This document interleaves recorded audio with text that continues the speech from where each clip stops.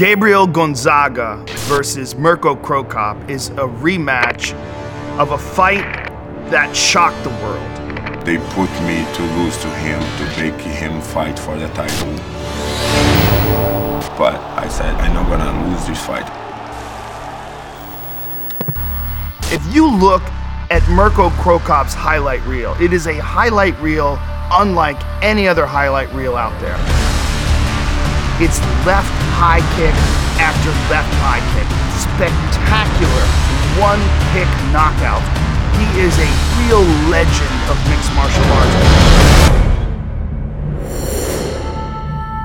The fact that Gabriel Gonzaga was able to do to him what Cro Cop did to so many others has got to be chewing away at the psyche of a great champion like Mirko Cro Cop.